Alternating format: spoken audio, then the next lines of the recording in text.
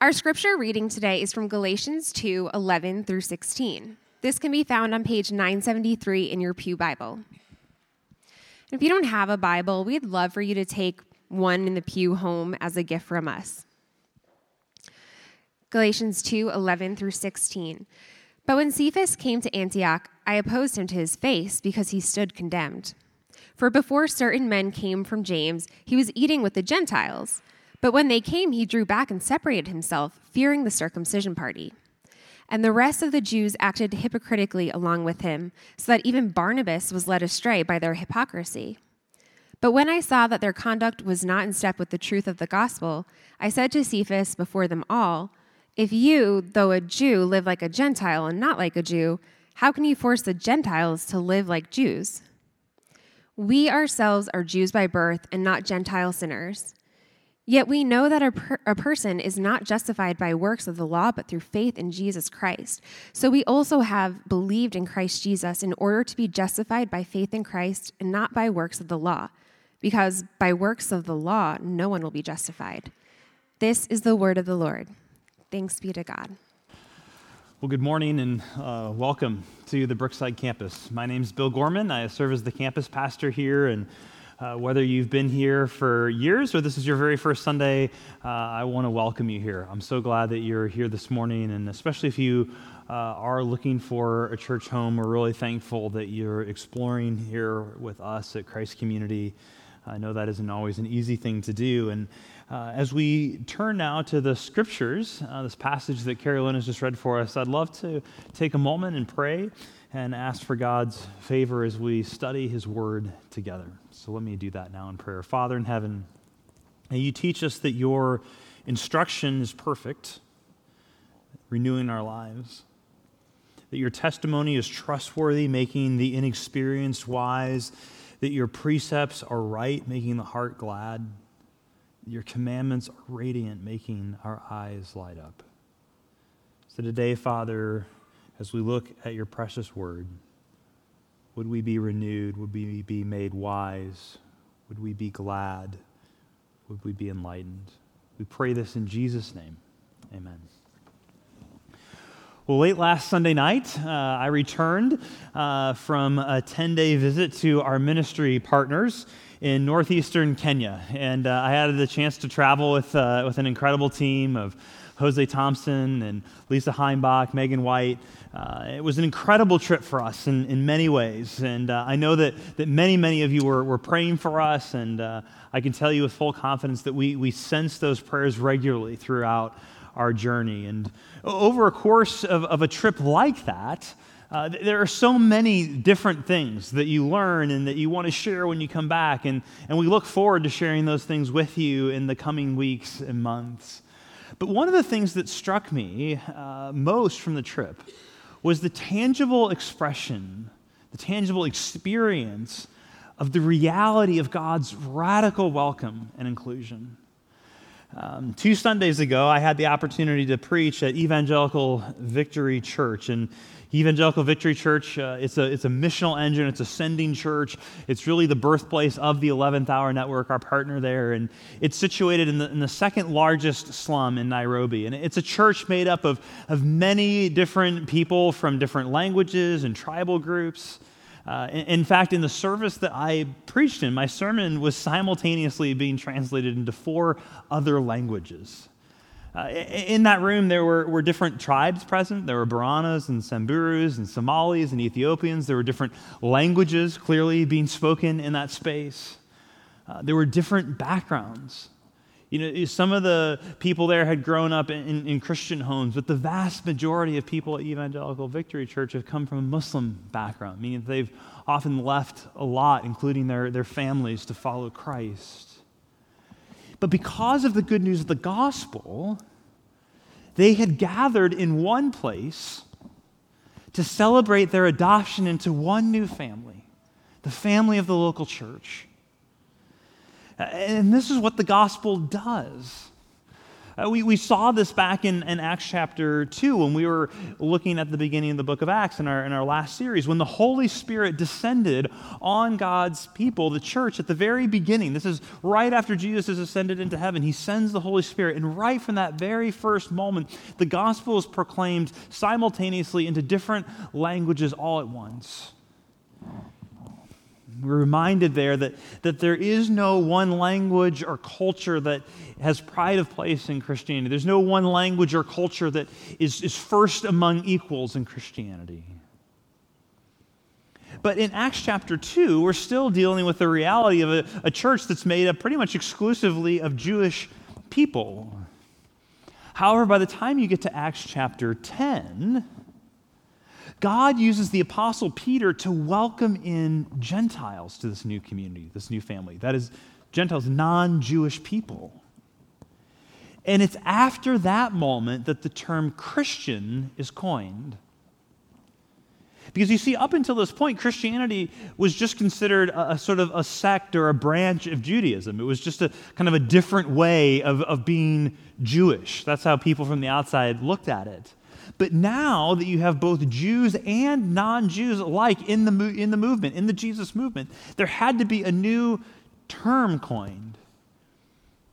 And it was in Antioch, the very city that was mentioned in our scripture reading just a moment ago.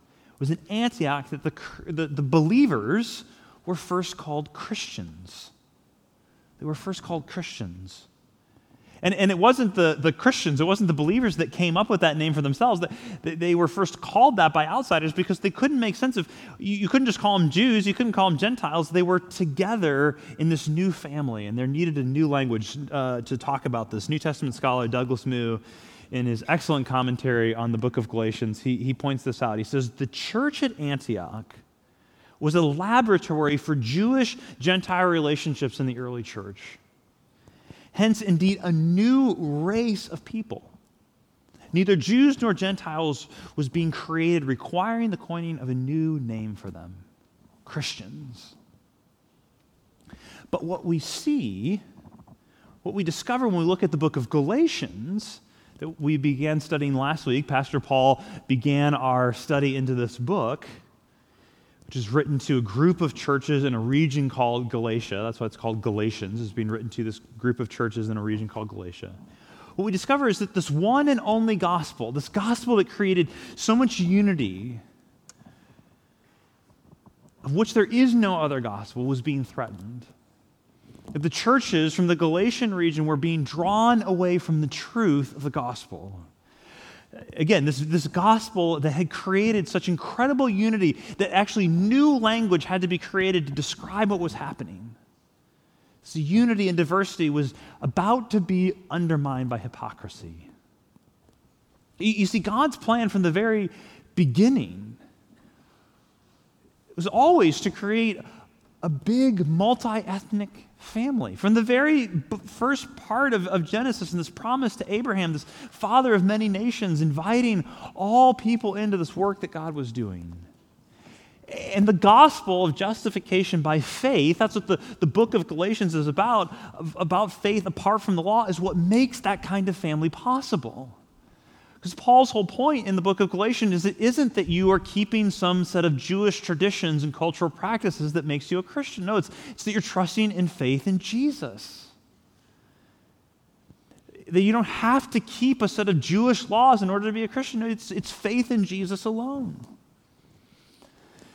So it's the gospel that shapes all of the Christian's life. I think sometimes we can view Christianity and the gospel in particular as just the ABCs, the entryway into Christian life, the very basics. And then, well, okay, we've got that down. Jesus loves me. He died for me. Now can I get on to the real meat and substance of Christianity? But that's to misunderstand what the gospel is. The gospel is the very heart of the Christian faith. It's not just the ABCs. It's the A to Z. It's everything. You see, becoming a Christian isn't just like downloading a new app onto your phone, something you just sort of add to your existing life. No, becoming a Christian is like switching from iOS to Android or vice versa. You're actually changing the entire operating system on which everything else runs. You see, the gospel isn't just an app in your life that you draw on when you need it. It is actually, when it gets into your heart, it becomes the very thing on which the rest of your life operates and runs. And here in Galatians chapter 2, Paul confronts head-on the hypocrisy that is threatening to undermine the truth of the gospel in this local church community. I think it can be easy for us to look around at the world today and to think that the greatest threats to the gospel, to Christianity, to the church are external. Maybe here in the West, you think about the movement to becoming more and more of a secular culture, that threat from the outside, or in other parts of the world, the threat of sort of a militant Islam is a threat to the gospel of the local church. But in reality, the greatest threats to the church often come from the inside, not the outside.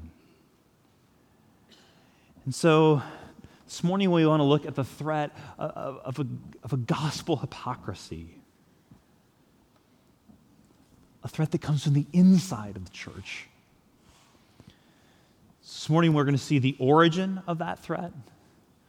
We're going to see the persistence of the threat, and then also the remedy to it. So the origin, the persistence, and the remedy.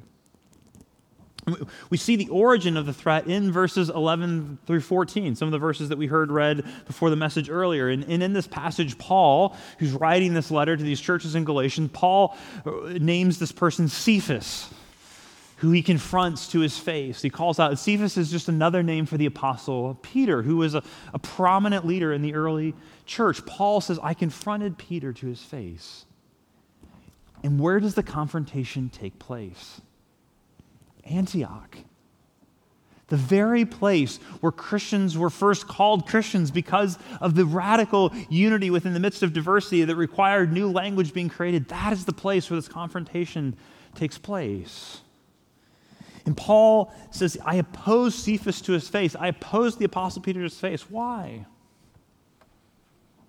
Because Peter was failing to live in line with the gospel. He's turning back on the very heart of the good news of God's rescue. You see, in Acts chapter 10, which we haven't gotten there yet in our study of Acts, we'll start up there when we return to Acts in a few weeks.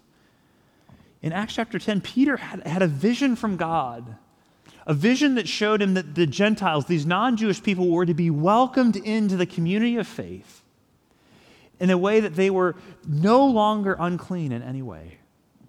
They were to be welcomed in as full equals in God's family, adopted sons and daughters, just like the Jews. And in that moment in Acts chapter 10, Peter rejoiced with this news. And then later on in Acts chapter 15, Peter strongly defended the inclusion of the Gentiles in God's family, saying, God has made no distinction between us and them, having cleansed their hearts by faith. So don't add any burdens to them. Don't make them become like Jews. Peter is a leader in this movement of including Gentiles. He staunchly defends their right to be included in this family on the basis of faith. But then something changed for Peter. Something changed for Peter in Antioch. Paul tells us here in Galatians chapter 2 that when Peter went down to Antioch, his practice became out of line with his preaching. That Peter actually started separating himself from the Gentiles, from the non-Jews, the very people who he had so strongly argued on the basis of God's promise and plan and vision should be welcomed in to this community. You know, if it wasn't so serious, you could almost sort of laugh at it as a kind of middle school lunchroom behavior. That Peter, who was one of the cool kids, one of the popular kids, had also started to become friends with some of the not so cool kids and started sitting with them in the lunchroom. But then, you know, all the cool kids from the lacrosse team walk in. And Peter doesn't want to be seen sitting at their table anymore. And so he gets up quickly and he goes and joins the other cool kids. You know, all of a sudden, Peter has shifted his behavior regarding his interactions with the Gentiles simply because he feared that these other Jewish people might think less of him all those old cultural identities that have been ingrained so deeply come rising up for Peter. And again, eating together in the first century culture of Peter and Paul was even a much more intimate act than sharing a table at the lunchroom today.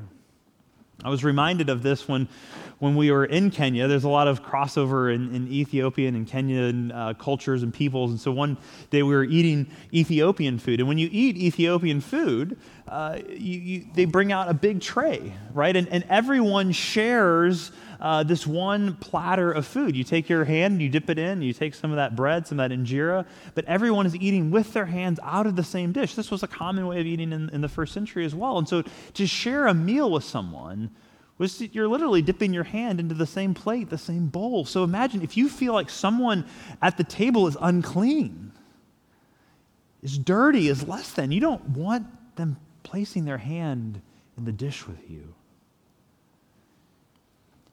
Now, I don't think that Peter had actually changed his beliefs here. I don't think he had changed his theology in this moment. But he had allowed those old patterns to change his behavior. He allowed fear to change his behavior. And it resulted in an immediately reclassifying of people and groups based on ethnicity and cultural preference. Again, Douglas Moo is so helpful here. He points out that Peter probably viewed this action of separating as a tactically wise accommodation to the concerns of stricter Jewish Christians. Oh, I don't want these other people who aren't as, they aren't as enlightened as me. I don't want to make them stumble. Paul, however, sees it as the matter very differently. For him, Peter's act sends the signal that Gentiles in Christ are not truly and fully cleansed from sin in Christ, that they remain morally stained and must be avoided, and that they can finally remove that stain only by themselves taking on Jewish customs. This is the threat to the gospel that Paul is so concerned about. The threat to the gospel is that when any Christian in any age, in any time says, you must become like me in my culture if you're going to really be a Christian. If you're really going to be a Christian, you need to like our kind of music, or look like us, or belong in our neighborhood, or talk like we do. It's essentially saying, you must meet me on my terms. I'm not going to meet you on your terms. This is the kind of threat to the gospel that we're seeing here.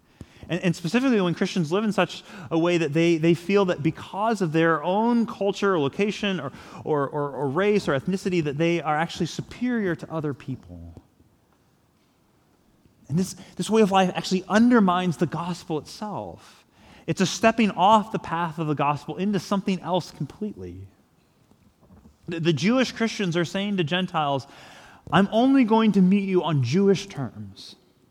You have to join my race, my culture, my ethnicity for me to eat with you, for me to, sure, maybe I'll think of you as a Christian, but if I'm really going to have a relationship with you, I need you to become like me. And right here is where we see this origin of this internal threat to the gospel. It's seen in the blatant, cowardly hypocrisy of Peter, whose behavior was turning sisters and brothers back into outsiders, back into others. In a way, you could see this moment as almost Peter's fourth denial of Jesus. You know, we know from the Gospels that Peter, right before Jesus' death, denies Jesus 3 times. But here, after Jesus' resurrection, Peter had heard directly from Jesus in a vision in Acts chapter 10 about the Gentiles. Jesus says, Peter, what God has made clean, don't call impure. And again, Peter had defended the Gentiles in Acts 15, saying, make no distinction between them. But now he's turning back on all of that, on Jesus' direct command to him. Peter was once again denying Jesus and what Jesus said to be true. You know, I think it can be easy for us in a moment like this to sort of look down on Peter and kind of shake our heads and say, come on, Peter. This is just Peter being Peter again. You know, get your head in the game. What are you doing? Really, Peter? Come on. Or it'd be easy to kind of look back and say, okay, this Jew-Gentile thing, that's a first century thing. That's an interesting point of history that Paul had to, deal with there in the early foundations of the church. But the reality is that threat still persists today. This isn't just a thing from the past.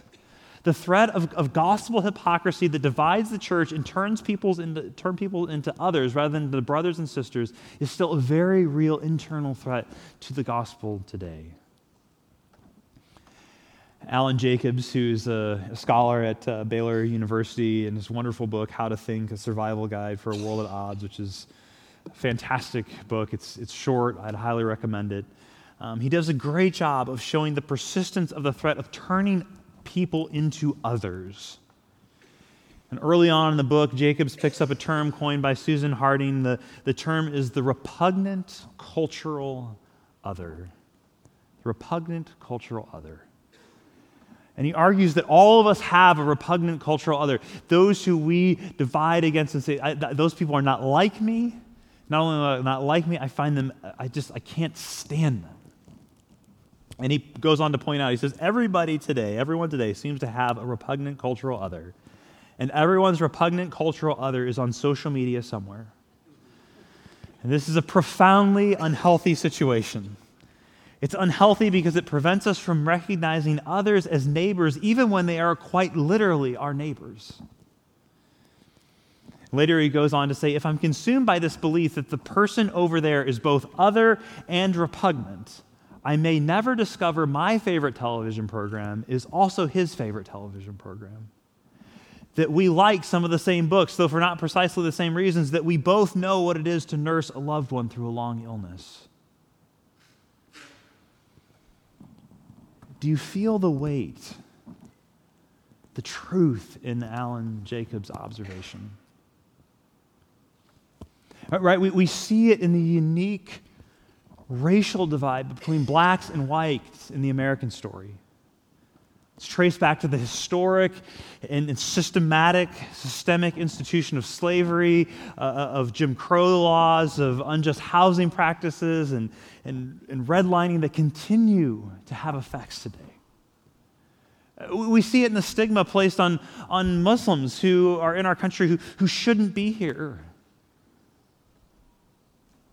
But what an incredible opportunity to love Muslims with the gospel of Jesus. They're here. You don't have to travel to another country. They're moving here. What an amazing opportunity for the gospel. See, the demonization of people from different political parties and persuasions. The fear and contempt of immigrants and refugees within our borders. The way that Christians talk about other Christians from other denominations or that other church. Now, you can call it racism and bigotry, prejudice, xenophobia, identity politics. Whatever we name it, it's all rooted in a divisive and devastating classification of the other, the repugnant other. And we all do this at some level. We all have some other person, individual, or people group that we deem as other. And you see, apart from the gospel, all of us, in our brokenness as human beings, part of what it means to be a broken human being, which is to be a human being, is to be a broken person, right? Part of what it means to be broken as a human being is that we are desperately looking for acceptance. We're desperately looking for someone to tell us that we're okay, that we belong. And outside of the gospel, one of the primary places that we look for that kind of acceptance and welcome and belonging and affirmation is in our cultural, racial, ethnic groups.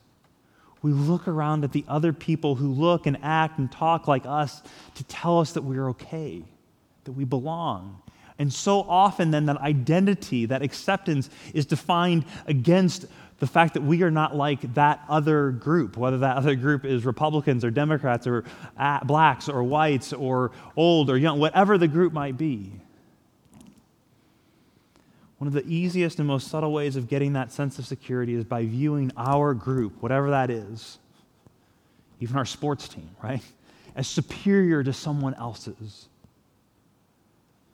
And Pastor Tim Keller writes this. He says, one of the most common self-justifying systems is to convince ourselves of the superiority of our own race or ethnicity.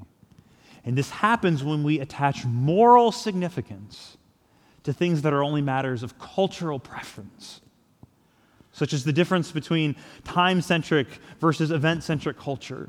And he says the gospel radically undermines all of this. This is why Paul views Peter's behavior as so threatening to the gospel. Because notice what Paul says in his rebuke of Peter. He doesn't tell Peter that he's acting, Peter, you're not being nice. You're acting unkind. Or he doesn't say, Peter, you're not being very politically correct right now in this behavior. No, what does he say? Actually, in the first instance, he doesn't even say, Peter, you're acting sinfully, though he certainly is. But what Paul leads with is not any of those things. What does he lead with? Verse 14, look at the first part of it again. But when I, Paul, saw their conduct, Peter, Barnabas' conduct, was not in step with the truth of the gospel. See, Peter's labeling of a group of people as other and separating himself from them was not just a social issue, it wasn't just a cultural issue, it was a gospel issue. That's what he leads with. Peter's actions of treating Gentiles as other people created a racial cultural rift that, according to Paul, was not in step with the gospel. So what does this mean? How is this behavior tied to the good news? Which is what we keep saying the word gospel. Gospel just means good news. The good news of Jesus' life, death, his resurrection. How does he tie this? The reason why this categorization and treatment of people as others is not in step with the gospel is because it undermines the fundamental truth of the gospel that we're only accepted on the basis of faith in Jesus alone. Peter is subtly saying that there's this cultural practice. My cultural identity is actually part of my justification, part of how I belong before God. And Paul, the whole purpose of his letter in Galatians is to say there's absolutely no way that you are accepted by God except for your faith in Jesus alone. So again, this isn't just a social issue, a cultural issue. This is a gospel issue. Look at what Paul says in verse 16. We know that a person is not justified by the works of the law. You're not justified by keeping the Jewish law, by adopting Jewish cultural practices, but through faith in Jesus Christ. So we have believed in Jesus Christ in order to be justified by faith in Christ, not by works of the law, because by the works of the law, no one will be justified. There is nothing about our racial, cultural, ethnic identity that compels God to love us and justify us. And these identity markers, therefore, cannot be used to discredit or disqualify anyone from being a part of this community. So why do we divide along these lines or exclude along these lines? Well, when we do that, we're showing we haven't really believed the gospel at the deepest level yet. And we aren't just being unkind in those moments. We aren't just being unenlightened in those moments. We're actually undermining the very heart of the good news of what Jesus has come to do. Because here's the big idea of this text, the big idea of this passage, that there are no others at the foot of the cross. There are no others at the foot of the cross. You see, the gospel is the great leveler. In the gospel, you don't have to have the right language or the right culture, the right color of skin, or enough money, or live in the right part of town. The gospel tells us that regardless of who we are all sinners. That's the great leveling effect of the gospel. Sinners who are in desperate need of a Savior. Jews are sinners. Gentiles are sinners. Peter is a sinner. Paul's a sinner. You are a sinner. I'm a sinner. And we all, on the basis of that common need of rescue, find common ground at the foot of the cross in the gospel. In the gospel at the foot of the cross, there is no ground for superiority whatsoever. And this is the glorious good news. And it is indeed the remedy to the threat of gospel hypocrisy. It's the remedy because I think all of us, we want to think, I always want to think, I'm a lot like Paul here. I would stand up, right? Do this. But the reality is we all have a lot more Peter in us than we want to probably admit. I know I do.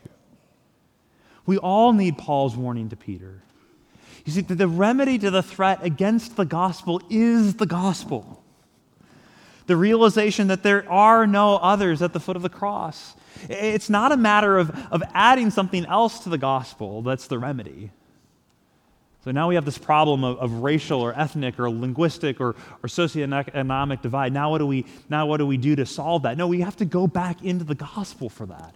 It's not a matter of adding something else, but of going deeper in.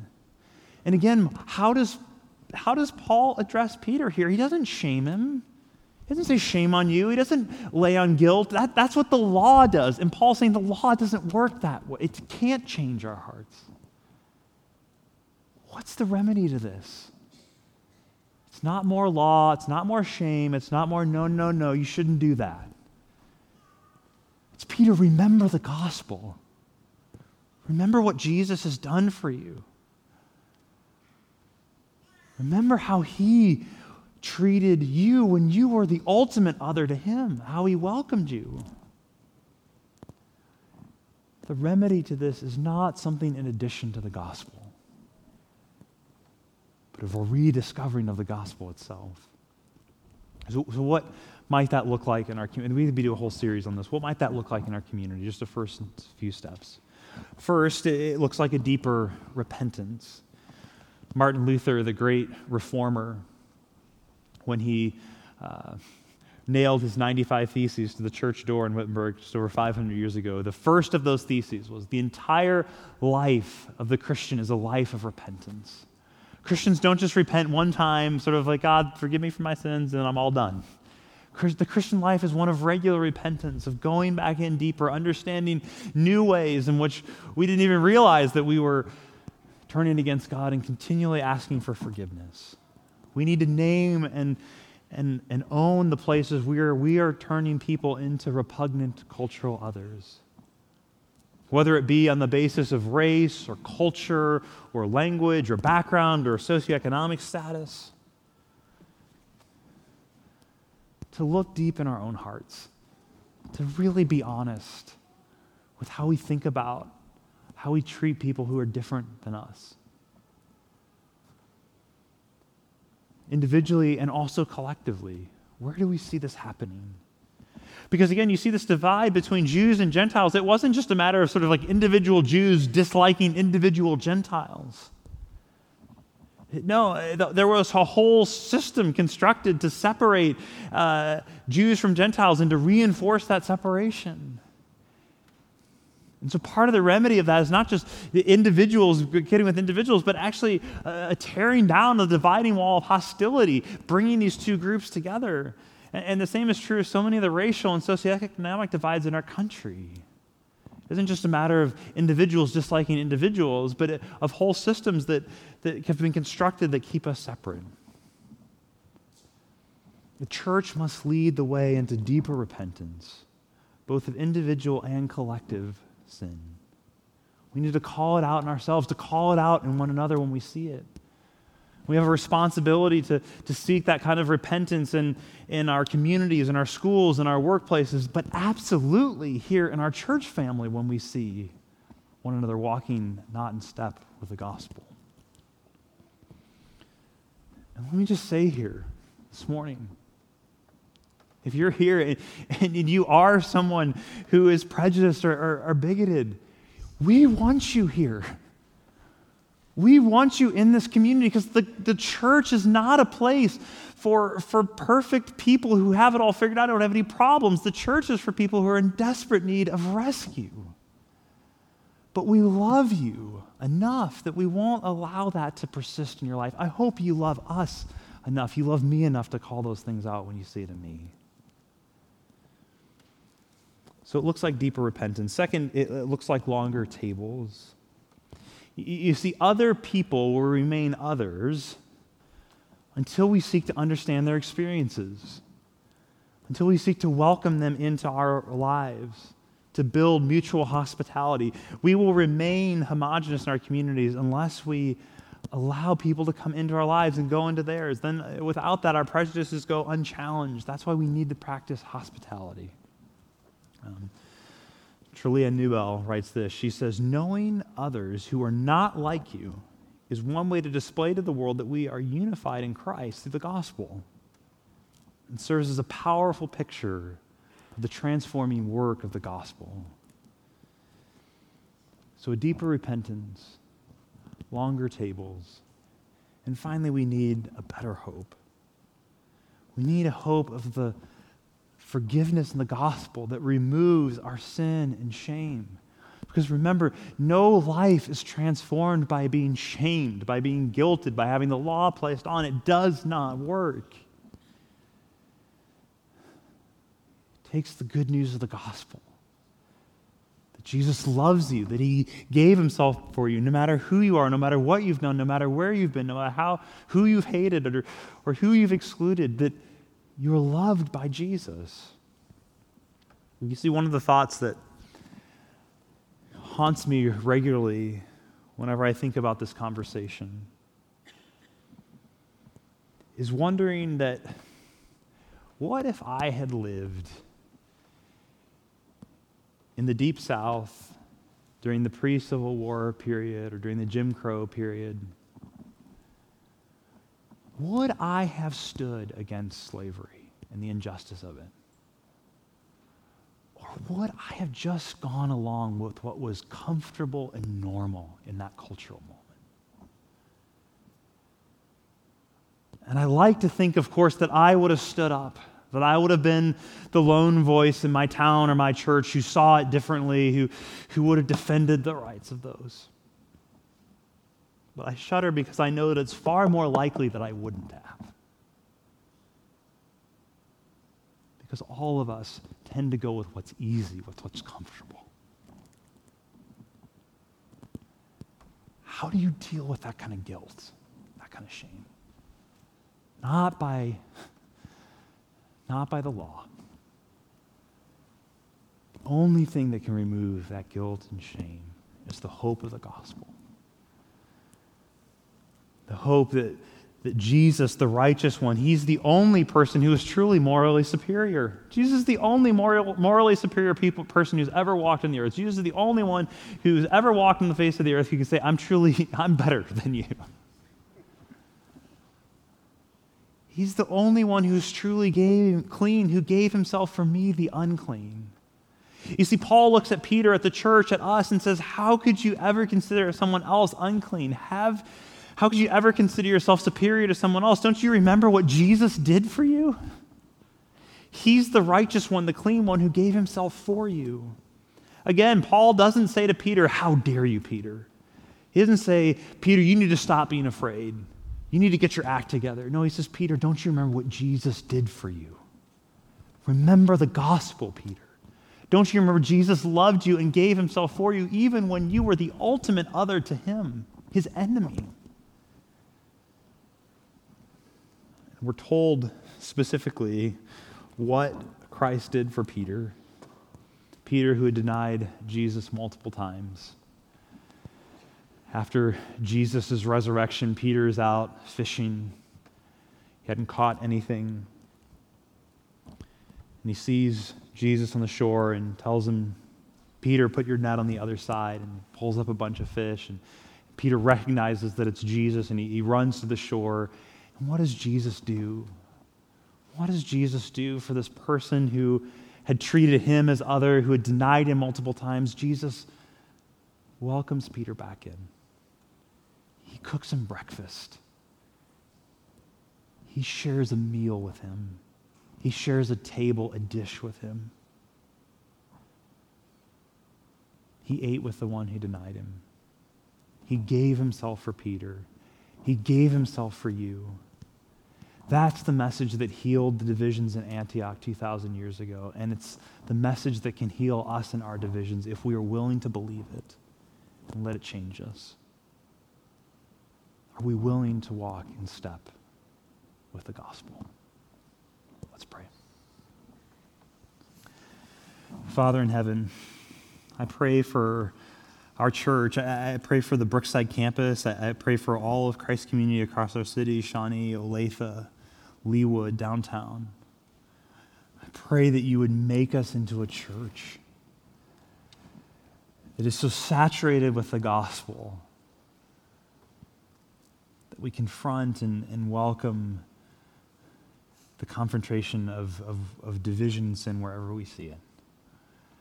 Would you make us the kind of community that so confounds the city in which it's dwelling that new language has to be created to describe the reality of what's happening? Forgive us for where we fall short in that. We fall short so regularly and so often. God, have mercy on us.